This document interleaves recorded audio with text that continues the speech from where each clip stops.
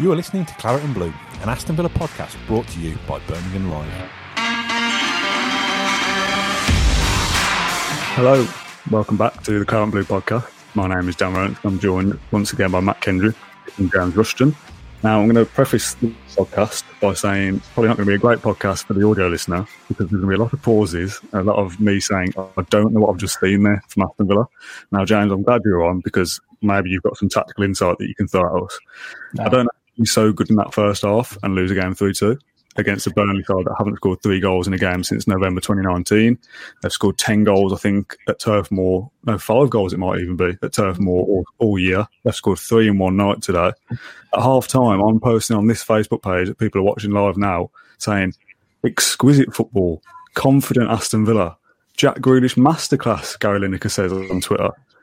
And we've lost the game 3-2, and I don't know how that's happened. What gentlemen back and go, I just don't know anymore. It's just football, how it works. I remember a Leeds match last season where half-time you're looking at, amazing. What they're doing is amazing here, and they lose the match and everyone's left wondering why. These things happen, and they happen to good teams, so I think the best thing to take from it is the bigger picture stuff, which is, Villa are on the up. That first half, probably some of the best football we've seen the club play. Burnley probably got lucky on 1 goal, but the few chances they had, we were pretty soft, and it seemed like they just had the right way. Chris Wood seemed to cause them so much damage at the back when Vidra come on, running the channels and stretching them. But even then, you look at the chances Villa had, and you think this game should have been put away ages ago, and that's the only conclusion I can come to. And the reason they weren't is in part down to their own failure to bury a chance, but also Nick Pope. So just take it on the chin. We go again, I guess. I know how Sean Dyche feels now because that's really stuck in my throat. So it's it was. I actually made some notes during this game just because I thought I'd be professional and I'd try and pay attention. It really is the end of the world. I know, what's going on? What parallel universe are we in? It was just some of the intricate football they were playing, little kind of round the corners, give and goes, first time passes. I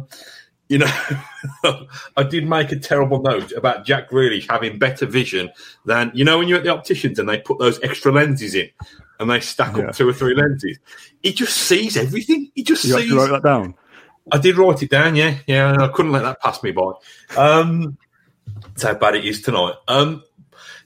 It was just, I don't know. I think James has made a good point. I mean, the way Vidra came on and kind of, like you said, put that. I think they just had that extra bit of urgency towards the end. Villa thought they got the job done. I think when they got back in front through Grealish, and it just unsettled them. I don't think it was complacency. I think this team is still too humble and too workmanlike still to be complacent.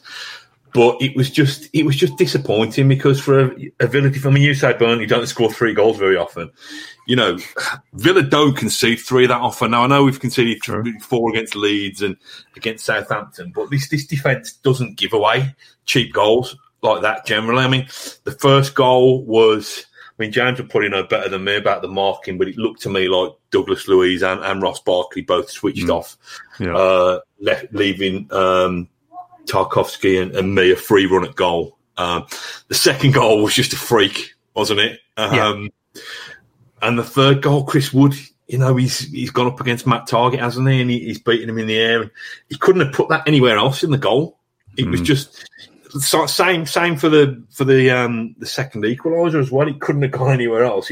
I think it was just destined to be. And the kind of optimist within me that still lurks just about thinks maybe it's just we take it as not a wake up call that the team's got complacent, but just a wake up call that we're not going to win every week, even when we're playing some of the most scintillating football that we've seen Villa play for a long time. We're not going to win every week. So that's me clutching for a positive. Yeah, I don't expect us to win every week because I'm not stupid. But we've played Burnley there over a game and a half and absolutely battered them and come away with 1 point. Now, a side that's chasing down for European places, that's not good enough if that's Villa's ambition to get into the top 6 this season, which is still a stretch, even if we'd have played, even if we'd have got something tonight. actually getting into that top 6 is a difficult task, I understand.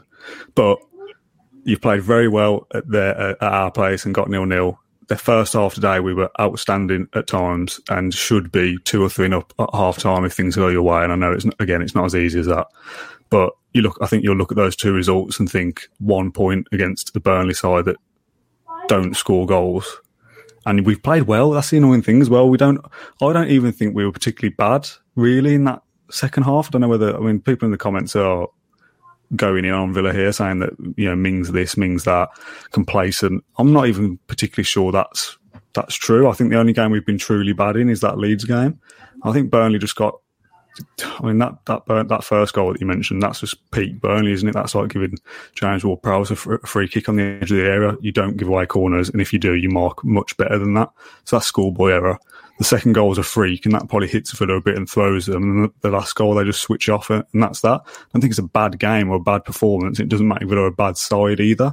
I just think it's very disappointing, and not to be like too over the top for one game, but I've just come away at the full-time whistle and you just think, I feel sick. That was terrible. I wouldn't terrible result. We wouldn't call it complacency, I don't think. I just think maybe that ties into just being far too comfortable, because Villa were very comfortable in that the first half, and I guess so in the second half, you could see that Burnley smelt blood in the water. Burnley knew they were onto a good thing just by doing really simple little things, and even the second goal, it goes in and Dwight McNeil holds his hands up, and it is a complete freak, and it is almost an accident. They ain't going to give you a goal back for that. You've got to carry on and proceed. You've got to raise your intensity. Don't think it's complacency. I think looking at we're not going to want to look at the big picture stuff directly after a game that has hit us in the jaw, man. I was feeling those levels of anxiety that you haven't felt in a long time watching Villa.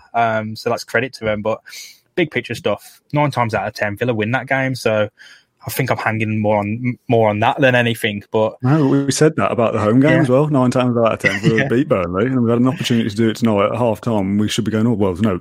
I mean, even if Burnley score 1, they're not going to score 2. So as long as Villa score 2, we'll be okay here. They definitely won't score 3. So it's just a kick in the teeth, isn't it, or whatever cliche else you want to throw it, kick in the nads, whatever. It's just take it on the chin. This is how a big team feels. This is how a big, successful team feels when they're playing well. They should have scored more, and they've went to turf more, and they've lost. This is how, it's almost like the price of success, isn't it? I mean, look at the last seasons when we've played Burnley, and it's been, 2 terrible matches. I know we've had it this season, but the narrative is so different. Villa have come to turf more expecting a win. Villa have played Burnley at Villa Park expecting a win, which is just levels above where we were last season. So one bad night, let's hope it doesn't happen again. Then we can start having a conversation about how terrible we can be and how disappointing this is. There's a comment I want to come on to in a sec, James, about zonal marking. There's 2 that I want to clarify. First of all, I can't show one on the screen because of language. Someone says, come on, Dan, that second half was poor compared to the first half. Agreed. Compared to the second half, obviously it was poor. Dodgy mistakes and all their goals. Who's marking on the set piece? Second half was okay, but not good enough. Yeah, I agree. The second half wasn't good enough, but I don't think we were poor. I don't think we were a bad side in the second half. And then another comment says, Dan, why do you keep saying we came away with 1 point? We lost. We get F4. Over the 2 games, Burnley, home and away, we got 1 point. We should have got 6, is my point. Zonal marking, James, there's a lot of talk about it. Why is Barkley marking a central defender anyway? Why is McGinn marking Vestergaard in that Southampton game? Why is Douglas Luiz and Barkley even tasked with marking Ben Mee? Why isn't that Tyrone Mings' job to go, well, here's your man, you're the beast guy, you deal with it? Why do we persist with zonal marking when it doesn't seem to be working? And we say it doesn't work, but we haven't mentioned it since that Southampton game. We only like highlighting it when it doesn't work, and I think a big reason is I just don't think these specific Villa players are going to be any good at defending set pieces because they've had the height, the physicality. You're lining up players like Douglas Luiz, Ross Barkley, and John McGinn against people like Yannick Vestergaard, Ben Mee, and Tarkowski. So there's differences there, and there's little minute things. But I think I don't want to sound like overly positive about it, but you're not worrying about those things since that Southampton game. How long ago does that seem now? And with the marking system specifically, I think it is more of a mixed thing, and you've got on the outside zones, people marking men, and the inside zones, the zone. They've been allowed a free run on the zone and had a good goal. And when you see Ben Mee score, you see the frustration of Edric Constant, the frustration of Tyrone Mings, that it's happened. And I hope those frustrations can lead to them actually building on something here, because even though I say it's positive, like we haven't mentioned it since Southampton, it's kind of the same thing. And it's against the same type of teams that do have these aggressive goal-scoring centre-backs who is so dangerous from set pieces. So got to be something there to learn if we're taking anything from it.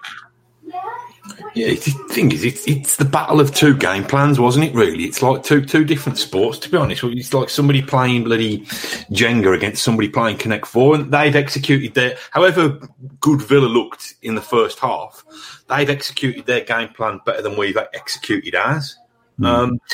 And, you know, it's...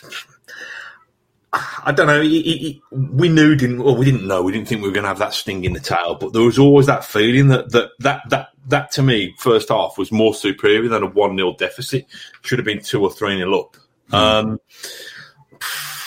I don't know. Like James says, I don't think there's any cause for us to get too doom and gloom over it. I don't think. Well, we'll see what follows in the next couple of weeks, but I don't think that's the start of a dip.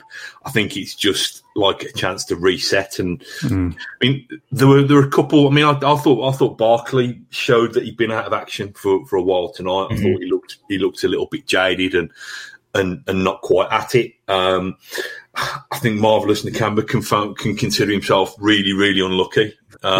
I said that before the game, to not be in that team. I think he'd done everything that he could to stay in it. The thing is, a lot of people, and I said to people off the podcast that John McGinn's available, he comes straight back in the side because he's such a good player. And the flip side of it, you think, well, Nakamba played very well, and you don't change a winning team kind of at all costs, really, it should be. But then you think, yeah, but it is McGinn, and on a normal day, if we'd have won tonight, you wouldn't even have thought twice about that. It's only now where you're going, oh, maybe he could have been in there. But like you said, maybe he could have been in there instead of Barkley. If Barkley's not fully fit, shouldn't be playing, should he? There's a few people saying we were a bit jaded in that second half, and there's also a few people saying that I'm not being harsh enough on Villa by saying that we weren't poor in the second half. Do you two disagree? Do you think we were that bad? Is the cause for concern? Because personally, I put it on Twitter during, I think, when Burnley scored the third, and I put it with terrible grammar because I was so annoyed. Losing tonight doesn't make Villa a bad side or a bad team, or we're going to have a bad season. In the context of a one-game, 90-minute match tonight, yeah, it feels like a disaster because we should be comfortably winning there tonight, especially after that first half. So yes, it feels like the end of the world now, but it doesn't mean Villa are going to have a bad season. It doesn't make us a bad side. It's a bad day at the office. But I still stand by. I don't think we were particularly poor in that second half. I don't think it was that bad. It's just they've just hit us and got lucky and been clinical and stuck there with grit and determination, which is exactly what you expect from Burnley and Sean Dyche. And Villa have just been stung, and that's as far as it goes. I don't think this is going to be the start of a 3 or 4 game losing streak. I don't think there's that much cause for concern, is my point. It's like 3 sucker punches, isn't it? That they got. Each goal was just, it almost comes out of nowhere. It almost seems as a surprise. And you know, the feeling that you're all feeling now, which we're all feeling, that kind of well in your stomach, must be what the Villa players are feeling as well. I mean, but you look at Burnley, how long they've been in the Premier League now, how they've established themselves. They do this time and time and again. This isn't a new thing that they've decided to do against Villa. Like this just happens. It's just one of those things that happens. It's a blip. It happens to every single team that comes to Turf Moor. They haven't been in massively great form this season, but you know, now it's a time they turn it on. Unfortunately, it looks like we're the start of that. Hopefully for them it's the start of it. Hopefully for us it's the end, and we don't make these blips anymore. But you know, we've got to just take the lessons from it and move on. Because you know, if we dwell on it and become this Villa team that's worried, you know, we played with so much confidence, and I don't want that to go away. I don't want our momentum to be affected at all by this. It shouldn't be. We should move on and look for some wins. Yeah, well, I don't think it's quite the start. You know, the first team to win at Anfield for however many years, so I don't think it should be that much of a shock. But don't forget the MK Dons win either. Yeah. Well. Don't. I forgot what I was going to say now. What was I going to say? You've thrown me now. Do you need me to fill? Like, I can fill with something. No, like James says, Burnley are an established Premier League club in recent years. You know, they're streetwise. I mean, it made me laugh when I think McManaman described them as a bit one-dimensional. I thought, a bit one-dimensional? That's like saying a piece of A4 paper is a bit one-dimensional, isn't it? Do you know what I mean? But they know how to kind of play the percentages, don't they? You know, while we're kind of playing it through the lines with nice little 1-2s and Jack Grealish drifting into space, they're thinking, nah, mate, we ain't got time for that. We're just going along with it, and we're going to pick up the nod downs and the flick ons and stuff like that. But it works for them, and they just seem to have this kind of, you know, you get your kind of bogey teams and stuff. They seem to have this kind of little edge over us. You know, it wasn't great.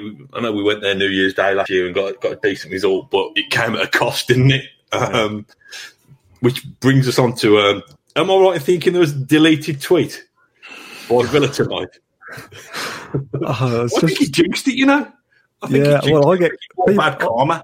I tweet things, don't I? And get people going, oh, you've jinxed it, this, that, and the other. And it's, tweets don't matter. So I'm going to sit here and say that Villa didn't jinx it because that's my defence. But yeah, Villa did this tweet saying, the foul on Watkins, I think, saying about like, we're up turf more. So as usual, our striker is fouled and, you know, so-and-so has gone in the book for it. People are retweeting it going, well done admin and all this rubbish. It's like, mate, it's embarrassing. Like, I think like you said, it's been deleted now, which, I mean, if it was still there, I'd be going, it's embarrassing. Villa handle themselves with class in all areas. We don't need to be silly on social media and play games for likes and retweets. I don't like stuff like that. I mean, you won't hear me say this very, very often, but I agree with Stan Collimore's position on this because, you know, there's enough banter accounts on social media, including our own, to be honest. And, you know, people sometimes question whether the news media should be quite as whatever. What's the word I'm looking for? I don't know. Cheerleading or gung-ho or whatever as we are. But I just, you know, stay classy. You don't need to say that. Could you imagine Dean Smith's reaction to seeing that? You know, I thought Sean Dyche, when he came out yesterday and kind of played the old Hawkeye card, was a little bit low. But we don't need to do that. We don't need to. We don't need to. Not on our official account anyway. But perhaps that's me being a miserable, boring old man. But I don't know. I just found it a little bit cheap. No, I agree. I'm miserable, but I'm not that old. Moving on. Things that people are talking about in the comments live on Facebook and YouTube is Grealish and Smith arguing at the end.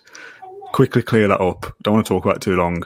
Grealish was having a go at somebody from the Burnley bench, one of their assistants or coaches. I don't know what over. I heard him say something about the whistle. I don't know if it was blown too early or whatever it was.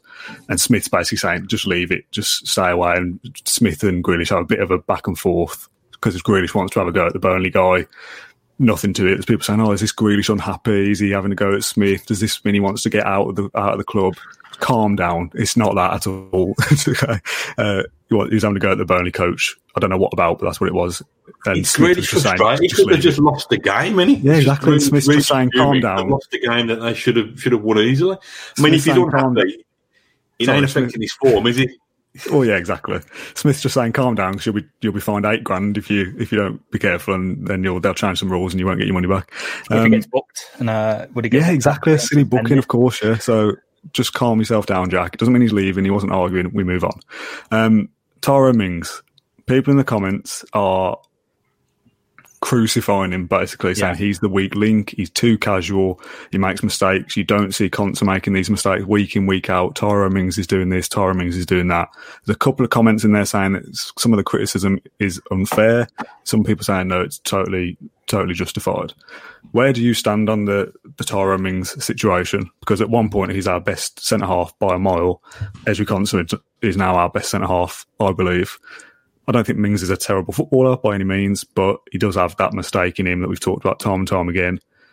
So what do we do now? Do you persist with him, or do you drop him out? Which seems unthinkable, really. I don't think Smith does things like that. Matt, I'm going to let you answer first. I don't know. I don't even know where to begin. Even a casual Tyrone Mings is quite, by some distance, in the best two centre halves at our football club, isn't he? Mm. Surely, you know, it's. I don't know. I just think he's a footballing centre half. So if you've got a footballing centre half, you've got to be prepared for him to take that extra touch and to not always try and, you know, launch it up the field all the time. You know, it's. I don't know. This sounds really, really a bit sickly, I suppose. But you win together and you lose together, and I don't like the idea of digging somebody out. Did Villa lose that game because of Tyrone Mings?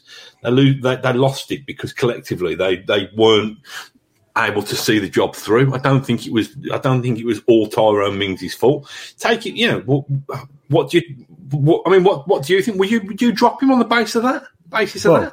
Everyone's entitled to their opinion. Craig says he should never have been dropped. He should never have dropped Hawes to let Mings come back in after his suspension or injury or whatever it was that got him out of the team. I've already forgotten. Was injured, so. Yeah, I don't know. Just I don't see Mings doing something like that. It feels a bit like.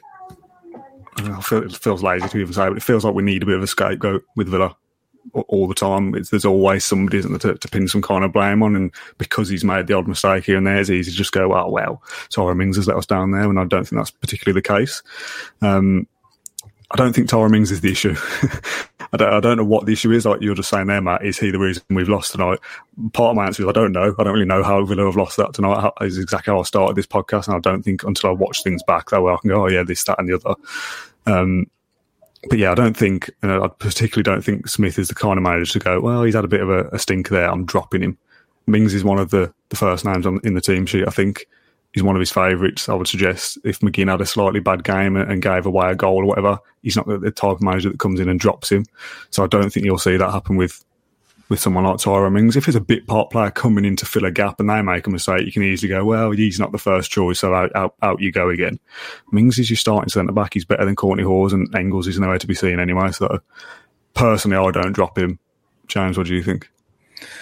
No, I think you've hit the nail on the head. I remember, this time last year, people digging out Björn Engels, people digging out Ezri Konsa, people digging out Courtney Hawes for stuff in the Championship. It always turns around, and I think we seem to have this thing where if we can't appreciate the rise of Ezri Konsa without pushing someone else down. I think Ezri Konsa's brilliant, and I genuinely think he's our best defender. Doesn't mean I think Tyrone Mings is bad on his drop-in, because who are you going to bring in? It's going to be Björn Engels, who hasn't started a game in I don't know how long. There's a comment here from James. He says, "Dan, go watch the highlights in the last 12 months. He makes the same sort of mistakes every game. He's not learning." He's not, though, is he? With all due respect, James, he's not making the same mistakes every single game. He will make a mistake here and there, and like you said, Matt, many, many times, for a defender that plays on the ball, if you want him to have those moments where he'll Cruyff turn somebody and ping it 50 yards and start a counter-attack, he's going to make the odd mistake here and there. And I know people who are long-time viewers are going to, "Oh, well, you've been in with Mings, you're going to defend him, blah, blah, blah." That's not the case at all. But to say he makes the same mistake every game for 12 months is an overstatement, in my opinion. I don't want to say kind of the trope that, because he shouts a bit, he deserves to be in the team, and because he plays with passion, like the Alan Hutton trope. But when I had the privilege of kind of messing up the player ratings and going to the matches and reporting, like one thing that stuck out to me was how much of the thinking Tyrone Mings has to do for the back line. He is organising the back line. When he does make a mistake, usually, or someone else makes a mistake, he's usually the first one to react to it. And I know he made one against West Brom that wasn't picked up on, and he was directing Ezri Konsa where to go the entire time. He's doing a lot of work for the back line, and that is no excuse for kind of the casual errors he can make and the sloppy errors he makes. But clearly that's making an impression on Dean Smith. It made an impression on me, and I'm like pretty much no one, so he must be making an impression on Dean Smith every day. Those vocal leaders matter, and it's a part of Villa's transition. It's why they are genuinely so good now, because there are leaders on this pitch and developing leaders. And sometimes, yes, they are going to make mistakes. Sometimes those mistakes are going to be every game. Sometimes the other person, like Konsa, is going to make a mistake, and that won't be punished, but Mings' mistake will be punished. It's just to and fro. I think Mings and Konsa are the two best centre-backs we have at the club, and they're the two centre-backs playing. Hawes isn't available. We don't have that option, so on we go. James says he's going to do the work and send me a little video edit for it and send it over with all his mistakes, or I'll just send you one back of all his good play. You can make a video at whatever point you want, can't you? All right, it's not falling out. What I would say, Matt, what's your opinion on Mings? Everyone's entitled to opinion. I don't want to sit there and be like, you think this and that's wrong. My opinion on Mings is this: the last time Aston Villa had a team that was capable of competing in the higher echelons of the Premier League, we're talking about a decade ago, maybe a little bit more. Back then, Tyrone Mings, checks Wikipedia quickly, was playing for Yate Town. I think we've got to try and remember the rise that this bloke has had in recent years. You know, he played a handful of games at Bournemouth in the Premier League. Bad injury. You know, let's not forget he was playing as a left back as well, which I find hard to believe. He's come into Villa And I'm not saying that this gives him slack and this gives him a free pass and the credit in the bank outweighs any mistakes that he makes. But he's coming to Villa. He's helped Villa in his first 6 months get into the Premier League, probably ahead of schedule given the way that season was panning out. He has had to learn his trade in the Premier League in a team with limited Premier League experience and a team that had to do a fair amount of defending last season. And on the back of that, he's got into the England squad. And then, he's earned the right to be a starter for Aston Villa. And despite that, the easy thing would be a defender whose first break in professional football was under Mick McCarthy, a proper blood and guts kind of, clear it, get it gone defender. He's still been confident enough to be a footballing centre half in the Premier League, given the kind of strikers that he's up against every week. Now, like I say, I don't think that means that he should be immune from criticism, but also in the context of Aston Villa's season, I haven't checked the stats, but Villa must still have one of the best 3 or 4 defences in the season in the Premier League, even having conceded 3 goals tonight, having conceded a couple of goals against the Manchester teams in recent weeks. So, is he a liability? Aston Villa, look, we're dreaming of Europe for the first time in a decade. Can we carry liabilities? I don't think we can. I don't think he is a liability. I think we just got to think people will make mistakes. But, it's certainly not from Tyrone Mings giving it the kind of Billy Big one. He wants to be the best footballer that he can be and be the best kind of ambassador for Aston Villa that he can be. So, I think just lay off the guy. I'm not saying don't pick him up on errors, but don't suddenly think that he's got to be chief scapegoat, is my opinion. You're talking a man tonight, by the way. With your phone going off. With Konza thanks for the checking the post, is it? With Konza versus Mings, if we're talking about it like that, Mings is the one who has been starting whilst Konza's been in the back. He was in the background last season until he was forced to start. I don't want to say one's a teacher versus a student, but there is a level of mentorship that goes on within that group because it's natural. Mings is the older one. He's been starting for longer for Aston Villa for longer. So if there's some kind of mentorship role, yes, Konza will have to ascend to be better than Mings because that's how a student-teacher relationship, if you want to look at it like that way, would work. Konza does have to become better. He's younger and he has got, Konza has got the world ahead of him, and Mings must be arriving at 28 soon. He'll be hitting his peak very, very soon. So he's still even got like 1 or 2 years to go before we see hopefully the best of him. We'll wait and see, but I don't think, like Matt said, I don't think it's worth just finding the weak link and like pointing at it for ages because we all did it with our guys. We've all done it with Trezeguet. We've all done it with footballers throughout the longest. Matt Targett, droppable and one of the best left backs in the league, apparently. Glenn Whelan, Alan Hutt, everyone gets it, and even if they are deservedly a weak link or not, I mean, you go back in the day, you'll see people saying it about Jack Grealish, and how ridiculous does that look now? And you'd have had people saying about he should have finished that one. He's only run the length of the pitch, doing keeping up, beating 7 players. He's got to score there, I mean, what a run that was, by the way. Yeah, wow, just what a different class, isn't it? Just different class. So we did our little points prediction thing before this 5 games in 13 days. I think that was Man City, Newcastle, Burnley, Southampton, West Ham, I think, was our little target. If I've reeled that off correctly, absolute scenes. And I think I said I'd be happy with 9 points. And what have we got so far? 3. Yeah. So 3 out of 3 from 3, basically. Beat a poor Newcastle side. Should have probably got something against Man City because of VAR. And if the games finished at half-time today, we'd have got something as well. Those Southampton and West Ham games were going to be big anyway, because if we're in that little cluster for aiming for the top 7, it's going to be against those 2, I think, and Everton as well. They were always going to be big, but after tonight and the fact that we've not come away from Burnley with any points and we probably deserve some, those games are massive now. Southampton and West Ham, like seriously big games if they want to compete for that top 6, top 7. Now, if that's not the aim, which it should still be the aim, but whether it's realistic to actually finish in that top 6, top 7 is another matter. Do you almost feel like those 2, if we are to do that, they're must-wins? Or can you not really have a must-win game in January, February? Is that not a thing? I don't know if Villa have must-win games. I mean, expectations have changed. in this really weird grey area where what team if you'd still be happy with 10th or 11th, Villa are probably going to be fine to do that regardless of what happens for the rest of the season. They don't really have to keep doing much more. They could probably replicate their form from last season and finish, 11th or 12th. So it's no biggie. Wins will come for this Villa team. Like we know that, and hopefully it doesn't kind of tail off now, because when we look at the games Villa have lost against these kind of teams, it's always been these circumstances. Then they go out and play superbly and get a win the next game. So look, all teams must lose. Only few teams go unbeaten. Villa won't go unbeaten, unless they're in the Championship and winning 10 games in a row. Teams rarely go unbeaten a whole season, and the games Villa have lost have been kept to a minimum. Like, as far as I can see, they've been kept to an absolute minimum. Yeah, I know we've not played bad either, I don't think. Yeah, over the fixtures we played, the losses have been kept to a minimum. And today we turned up at Burnley, we let them in, and they sniffed blood in the water and got the win. They do it all the time. Whatever, we move on, and we get 3 points from somewhere else. Hopefully we shock someone and get 3 points, because that's how this season has worked so far. You take the 7-2 in the win against Crystal Palace. I know if you have to get them, you have to lose to Burnley in a freak result. Whatever. Thoughts, Matt?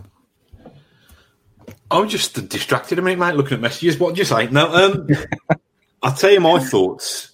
We've got 2 games. We've got Southampton and West Ham. Is that right? The next couple of games.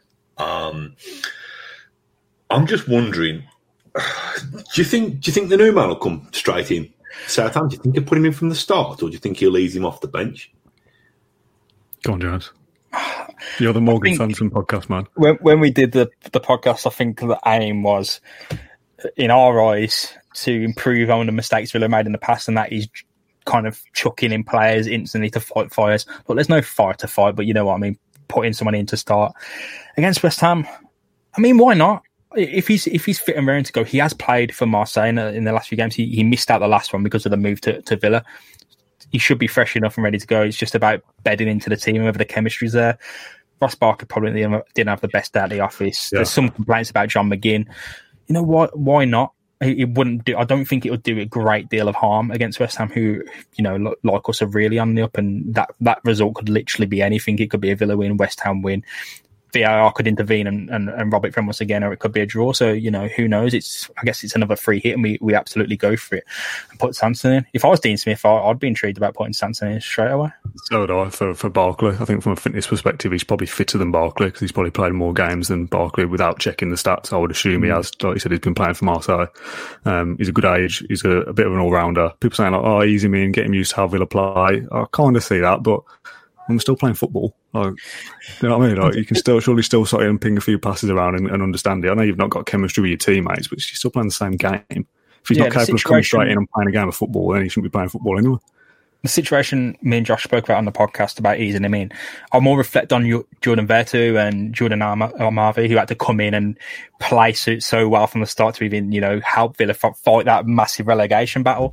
He doesn't Villa don't have to, I don't want the expectation to drop or the team to slack off.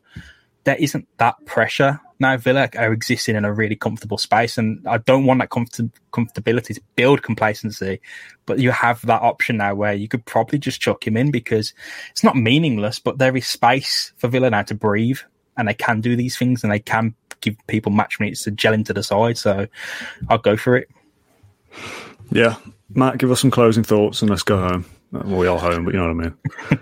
Some closing thoughts. Do you want me to kind of give a special kind of sermon or something? Yeah. Some perspective. We've been spoiled. We've been spoiled rotten this season, albeit from afar. If you're going to lose a game in frustrating circumstances, you might as well lose one when you're already, 15 points better off than you thought you were going to be at this stage. I think it's...